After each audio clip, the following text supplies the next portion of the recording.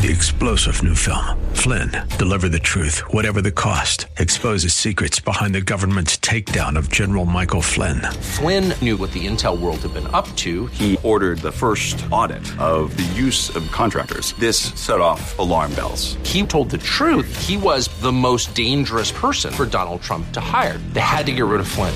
Flynn, deliver the truth, whatever the cost. Available now. Watch it today. Go to salemnow.com. salemnow.com. Moses was equally unready to lead as they were unready to be led. 'Cause you called us as your own, you brought us to your fold. God had to deal with his pride still. Don't they know I'm the deliverer? We long for you alone. Moses had to learn to submit to God, that God was Israel's deliverer and that his job was to be God's instrument to point them to the Lord. Hello, and welcome to In the Word, a ministry of Calvary Chapel of Orlando. I'm your host, Nate Elliott, as we join Senior Pastor Will Ramirez in the book of Exodus. Last time in Exodus chapter 2, we saw that the Egyptian Pharaoh was trying to shrink the growing population of the Israelites. He devised a plan to have all the male children under the age of 3 to be killed. One couple saved their baby by putting him in a box that floated to Pharaoh's daughter, where she would now raise the boy up. This is the account of Moses. Here we pick up at Exodus chapter 2, verse 11. But last week we saw how Moses' parents, they weren't dismayed by the circumstances around them. They looked up and they saw an omnipotent God who loved them. And by doing that, they found the strength to trust God with their precious child. And as we saw, God came through, right? He guided that little ark into Pharaoh's daughter's sight. And now he's growing up in the palace as a free man. And, while we need to look up instead of giving into fear, we must also look up instead of taking matters into our own hands. And while Moses' parents instilled him with a knowledge of the one true God. We see that when he makes his decision to break from Egypt, to break from his mother, from Pharaoh's daughter, and would not be called her son anymore. And he goes to be with his people. All that was instructed, I think, built in by his parents. While that's true, Moses, he still had to learn the lesson of trusting God's ways instead of his plans, doing it his way. And so as we get to chapter 2, we're going to see Moses fail in this area. He will do things his way. He will fail and fail poorly. And as a result, he will go back to the school of hard knocks for 40 years. So with that in mind, let's dig into chapter 2. I want to actually go to Hebrews chapter 11 first, because there is a gap between Exodus 2:10 and Exodus 2:11 of at least 20 years. And Hebrews 11, 24 through 26 explains, and it kind of sets it up for what's going to happen in Exodus chapter 2. So let's go to Hebrews 11 and verses 24 through 26. By faith, Moses, when he was come to years, refused to be called the son of Pharaoh's daughter. Now, we talked about how that coming to years was a much younger time. This was probably him between the age of 15 and 20. So there came a choice very early on in Moses' life when he became a man in that society, when he chose to no longer be called the son of Pharaoh's daughter. He chose to no longer be there and to be the positions that she was probably propping him up for, that he didn't want that. But rather, verse 25 says, what did he do instead? Choosing rather to suffer affliction with the people of God than to enjoy the pleasures of sin for a season, esteeming the reproach of Christ greater riches than the treasures in Egypt. For he had respect, or he was looking to the recompense of the reward. So I remember reading that and I'm thinking, when was Moses afflicted with God's people? Now I've seen the 10 Commandments and I know, that they put him in the mud pits and whatever and he's getting whipped and stuff like there. But that's not accurate. I don't see that in Scripture ever taking place. And so I looked up this word affliction, and it has less to do with suffering, slavery, or persecution than it has to do with being despised or looked down on by others. In fact, you'll find this word frequently in the same sentence where you'll find someone talk about those who are enslaved, and they'll use this word to refer to those who are just looked down on. So Moses was never enslaved with his own people, but he was looked down on or despised. Now, where does that come from? Because Acts 7 says he was mighty in word and deed amongst the Egyptians. Well, turn to Acts 7 with me. And verse 25, I think, gives us a better idea of what Moses did. After Moses does what he does in Exodus 2:11, Acts 7:25 gives us commentary on why he murdered the Egyptian and why he went out and tried to break up the fight between two Hebrews the next day. Verse 25 says, For he supposed his brethren would have understood how that God by his hand would deliver them, but they did not understand. So while we don't know exactly, because the Bible doesn't give us the nuts and bolts of it, I believe with all my heart that Moses left the royal court. I think that's what it means when he says he refused to be called Pharaoh's daughter's son, the son of Pharaoh's daughter. I believe at that age, when he was between 15 and 20, at some point in time, he left the royal court. And I believe he moved up north to the area of Goshen. That's where it says he chose affliction. I think that's why he was looked down on. I think that's why he was despised. You had everything in front of you, Moses. You had all the education, all the tools, and you turned it all down. For it says that he esteemed the riches of Christ better than all of those things. See, I don't think Hebrews 11:26 makes sense unless he turns down all those riches and he goes somewhere else. So, if that's true, which I believe it is, there's a huge chunk of time between this move and then verse 11 of of Exodus 2. That's a long time if he's between 15 and 20, and Exodus 2:11 occurs when he's 40 years old. That's at least 20 years of him being away from the royal court and waiting for God to tell him when to deliver the people. Around 20 years later, though, it enters into Moses' heart to finally take action. And that's where we find ourselves in Exodus chapter 2, verse 11. So, verse 11 says, "Now it came to pass," in Exodus 2, "it came to pass in those days when Moses was grown, that he went out unto his brethren and looked on their burdens, and he spied an Egyptian smiting a Hebrew, one of his brethren. And he looked this way and that way, and when he saw there was no man, he slew the Egyptian and hid him in the sand." So when it says it came to pass, it says this is how it went down. It says in those days, and the word there, those days, refers not to the time of verse 10 where it says that he became Pharaoh's son, but it refers to the greater context of Exodus. So it mentions here specifically what time in that time it was, when Moses was grown. Now, interestingly, that is not the same phrase as come of age in Hebrews 11:24. So any way it shakes out, even if I'm wrong on the timing, any way it shakes out, there is a passage of time between the event where he rejects being Pharaoh's daughter's son and he chooses to go and visit his brethren, okay? There's a passage of time between those two events, because according to Acts 7:23, Moses was 40 years old at this moment right here. Now, it says that he went out unto his brethren and he looked on their burdens. This word "went" is the same word in verse 1 of chapter 2, where it says that the Amram, Moses' father, he went unto his wife and they had a son. He defied Pharaoh's edict, as Hebrews 11:23 says. It was a purposeful, intentional action. He'd left behind the royal courts, but now he wanted to see how badly his people really had it. And when he comes out, he finds something horrible happening. It says he spied an Egyptian smiting. It's a really bad translation. It means beating. And the idea is he's going to beat him to death. A Hebrew, one of his brethren. This was something he had never had an up close and personal experience with until this point.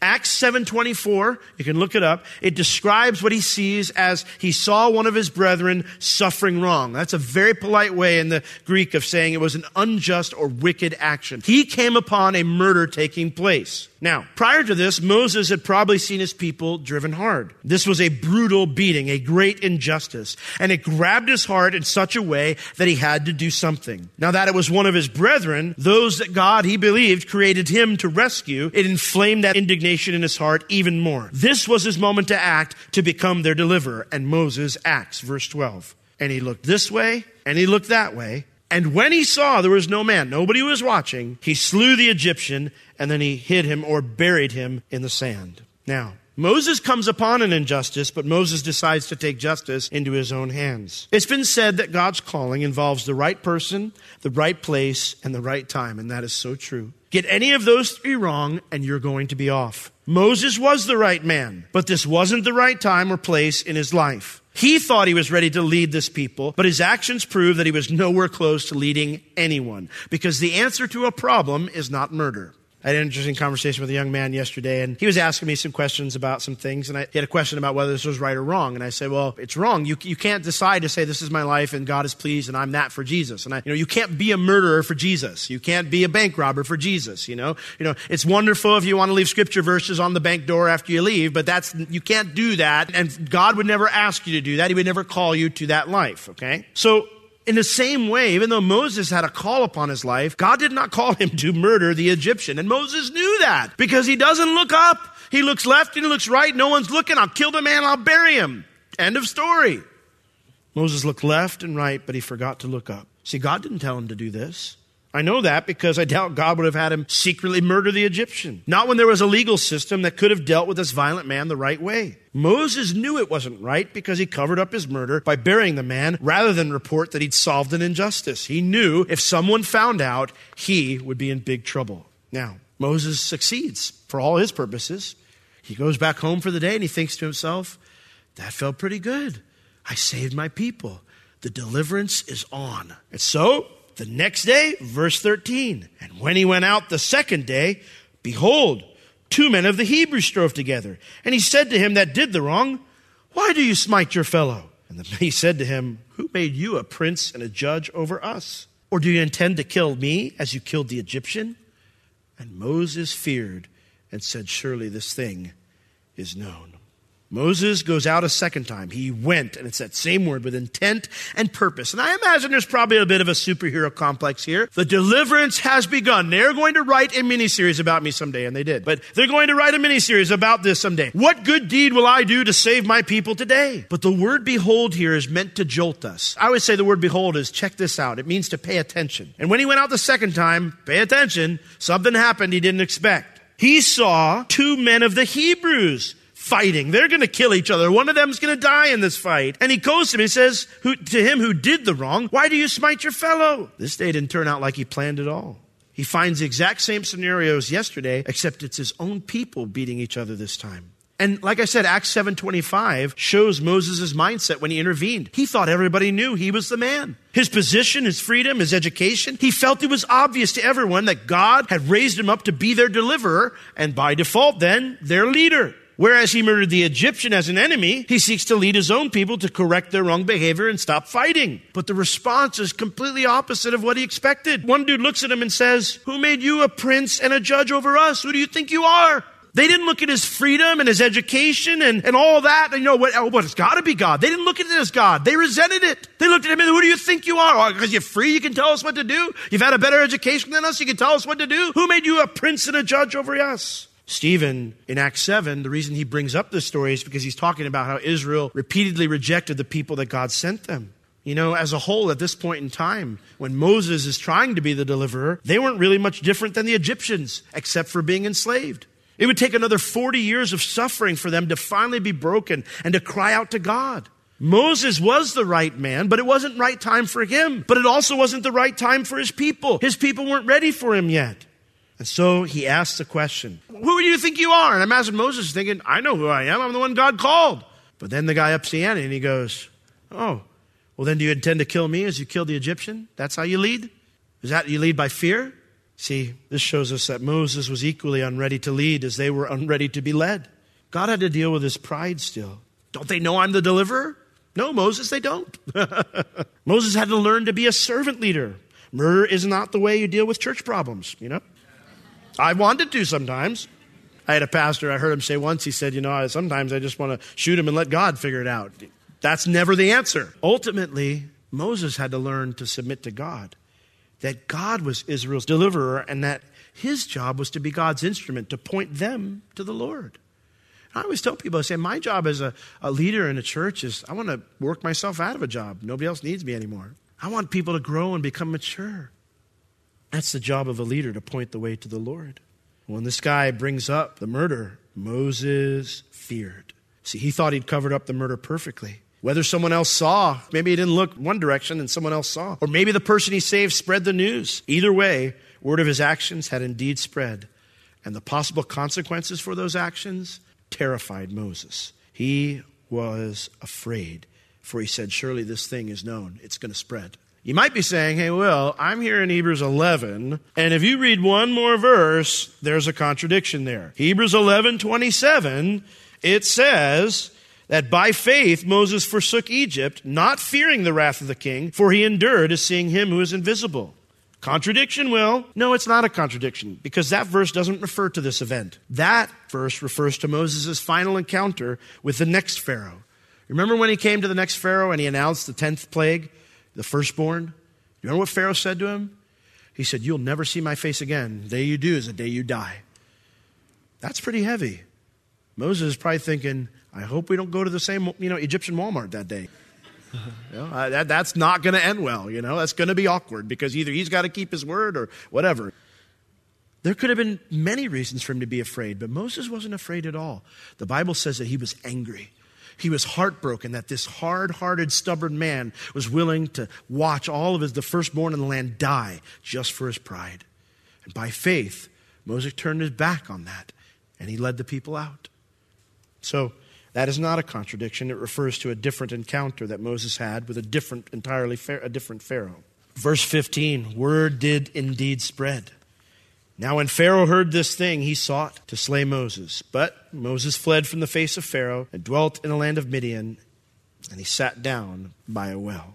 Moses' fears finally come true. News of his murder finally reaches Pharaoh, and the king orders him to be arrested and executed. And so Moses, it says, fled from the face of Pharaoh. He was not in the presence of Pharaoh, but in the presence of Egypt. He left Egypt. We know that because it says that he went to Midian. Now, hearing that this deed was being spoken about by other people, Moses was most likely ready for a hasty departure. And living away from the palace probably helped Moses get out of the country. We know that the people where they suffered is not where Pharaoh's palace was. It was nowhere near there. They didn't like being around slaves. But the question is where does a fugitive go when you're a member of the royal family? You're kind of easily recognizable. How do you keep that hidden? And where do you go? Well, you know where you go? You go as far away as possible. And Moses went all the way to the land, the Bible says, of Midian. Now, the Midianites were nomadic tribes who dwelt in what we would call modern-day Saudi Arabia, some of the United Arab Emirates, that Yemen and those places down in the southern part of the Arabian Peninsula there in the Middle East. But some of them had migrated to the southeastern part of the Sinai Peninsula. That would be, if you look at your map, you've got, I'm going to do this backwards, but you've got, Saudi Arabia here, and then you've got the Gulf of Aqaba, then the Sinai Peninsula, then the Red Sea, or the Gulf of Suez these days, and then you have Egypt, okay? So many of these Midianites migrated over the Gulf of Aqaba into the Sinai Peninsula in the southeastern part of that region. These were shepherds for the most part, so many ancient wells for their flocks have been discovered in this region. And it's at one of these wells that Moses finally stops running. Now, you can add up the miles. I didn't add them up, but I've done it in the past. That's a long trip. That's a long way to go. It tells you just how frightened he was.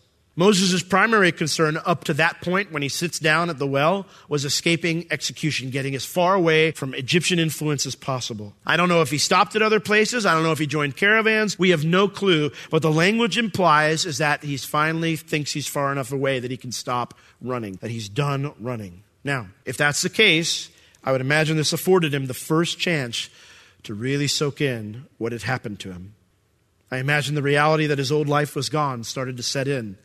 You're never going to be rich again, Moses. You're never going to live a posh life. You're never going to have that life again. That life is gone. You are a fugitive. I also imagine that thought was soon followed by doubt and confusion. He'd been convinced his position in Egypt was evidence that God chose him to deliver his people from slavery. But that was all gone now. And so that dream is gone too. How on earth am I going to deliver people? And now I'm here, I'm running, for my life. I have nothing. I have no one. I'm sitting here at a well in the middle of nowhere. I imagine he probably wondered, had I heard God wrong? God, what is the purpose of my life? And Moses won't return to this plan for his life for 40 years. 40 years till the events of chapter 3. And I don't know if Moses realized how proud he was to think he'd figured out all the reasons why God chose him, or if he thought he failed and God had rejected him because of committing murder. I don't know any of that. But I do know this. The man that meets God at that burning bush is a way different man than the one who murdered that Egyptian. Way different. Something happened in those 40 years. And let me tell you this. Moses jumping the gun was not part of God's plan. Moses murdering the Egyptian was not part of God's plan. But Moses being broken was. His time here in the desert, his education here being broken was part of God's plan. Moses, like anyone God calls to lead, had to be broken. To be a good leader in a job of this magnitude, Moses had to be shattered. Absolutely shattered. And maybe you've had a past failure, or maybe you've misjudged God's timing and you jumped the gun in your pride. Maybe you weren't ready yet and you had a moral failure. Listen, none of that negates God's call in your life. None of that negates God's plan for your life. It simply means this: you need to be broken still. And you're in the process right now of being broken so that when the time is right, you will be ready. I want to encourage you tonight, if this is you, you think, well, that's what I did. I murdered the Egyptian. Not literally, but, I did that. I jumped the gun. If you did, I need to report you. But the idea of just jumping the gun and having an area where you failed, you totally blew it. If that's you, listen. Don't let the enemy condemn you. Take it to the Lord. Ask him to forgive you. And then let him have his way. Let him crush your pride, even though it's painful. Because what will emerge from that process is a man or a woman who can move in God's omnipotent power and succeed at the task that he sets before you. I tell people at times, they say, I feel God's got a call in my life. And I say, really? They say, okay, well, you ready to be broken? What do you mean? Well, God can't use a man or a woman he hasn't broken. He doesn't. You look through the entire scripture, he never uses a man he hasn't broken. He never uses a woman he hasn't broken. You have to be shattered. All the pride, all those things, that the reasons you think that you could do his work, he has to totally break you of it. So that when you come to him, you go, God, I've got nothing. All I've got is myself. And the Lord says, good, I can fill that. I can fill that. See, I chose you. I didn't choose you because of anything in you. I chose you because that's what I want to do. I love you and you're my guy, you're my gal. But I need to fill you. You can't be filled with you anymore. I need to fill you.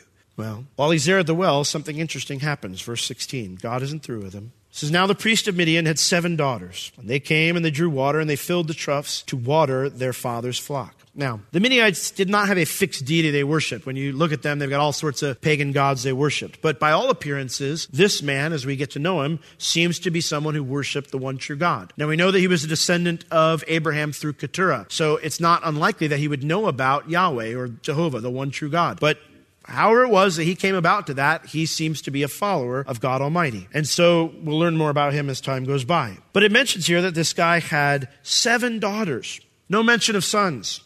That's a lot of estrogen in one tent. Well, they came and they drew water, and it says they filled the troughs to water their father's flock. So here we meet this guy's 7 daughters, and again, it's possible this was their role in the family business, but it's more likely he either didn't have any sons or he didn't have sons that were old enough to oversee it. Either way, at this time, didn't have any sons. We know later he has a son. We'll get to that later on in the law. But either way, their presence among men made them vulnerable to mistreatment. So they get there, they begin to pull the water out of the well, put it in troughs for their animals to feed. Well, they do that, and a bunch of these shepherds come by, and look, verse 17 says, and the shepherds came and drove them away. He said, why would they do that? What a mean people. Listen, we think of shepherds in a really happy, nice way, okay? Like we think of shepherds, we think, they take care of animals, they're animal lovers. They must be the nicest people in the world. They love animals. Shepherds were like the equivalent of the 1920 sailor.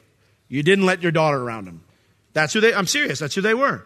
Shepherds were considered one of the lowliest reputations that you could have in that time period. They were considered scoundrels. They couldn't get any other type of work. They were not considered to be good people. That's why the whole idea that God picks the group he's going to announce the birth of Christ to, shepherds, is quite comical. They weren't even reputable. If you were going to pick someone to be your announcement people, you wouldn't have picked shepherds. Yeah, we found the Messiah. We found him. You found the Messiah, right? Okay, yeah. Like last week. Last week you were out there and you said you saw 3 sons up there. I don't believe anything you say, man. That's how it was. So the shepherds, this is not reputable people. So these guys come up, and they were notably very lazy. These guys come up and they notice, man, we got all these troughs full of water. We don't have to do a thing. We chase off these ladies and we can feed our flocks and they can go do the work again. Listen, I wish that was not the case in how people viewed women, how men viewed women, and how they treated women. But that's how it was back then. If you're a woman, you got stomped. That's just how people treated you. They treated you as lesser, and they didn't care about you. That's why when people talk about Christianity putting women down, because we talk about submission, we talk about roles and responsibilities, because the Bible talks about those things, or why we don't have women pastors, because the Bible says you can't, you don't. It's not putting women down. Listen, Christianity elevated the place of a woman, and it has done so everywhere it goes. You can't have any type of a structure without having roles and responsibilities. I have found it interesting that God tells a husband to do the thing that's hardest for him. Love your wife like Christ loved the church. You get a young couple in front of you, and we want to get married. All right, okay. All right, young man, you want to get married. Do you understand what marriage is about? Oh, yes, I love her, and she's wonderful. No. You're ready to die. Are you ready to die? Are you ready to give up all your hopes and dreams so that you can serve and minister to your wife and your children? All the things you want to do so you can serve and minister to them. That's what it means to be a man. That goes counter to how we are. We don't die, we survive. We don't sacrifice, we do our own thing, we climb mountains. In the same token, God gave women a role that was hard to do. Women, submit unto your husbands as unto the Lord.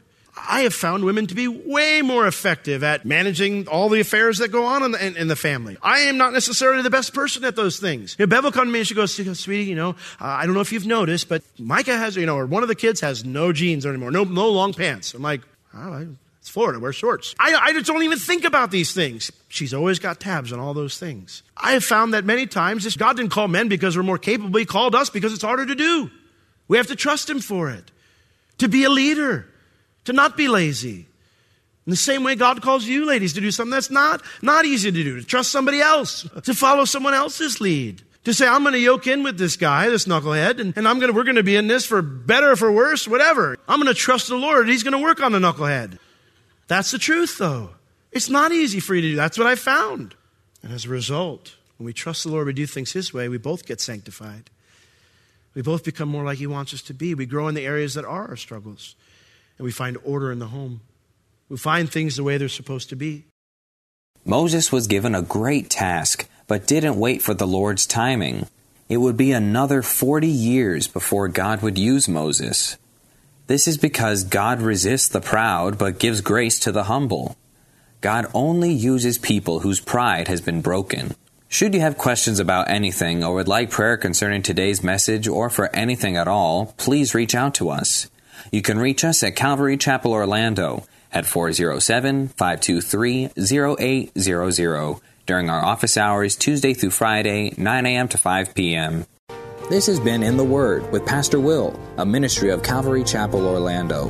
You can listen to all of Pastor Will's sermons and find other valuable resources online at www.calvarychapelorlando.com or on the Calvary Chapel Orlando app, available on iTunes and Google Play. Thank you for joining us today. We will see you next time as we continue to learn, walk, and live in the Word.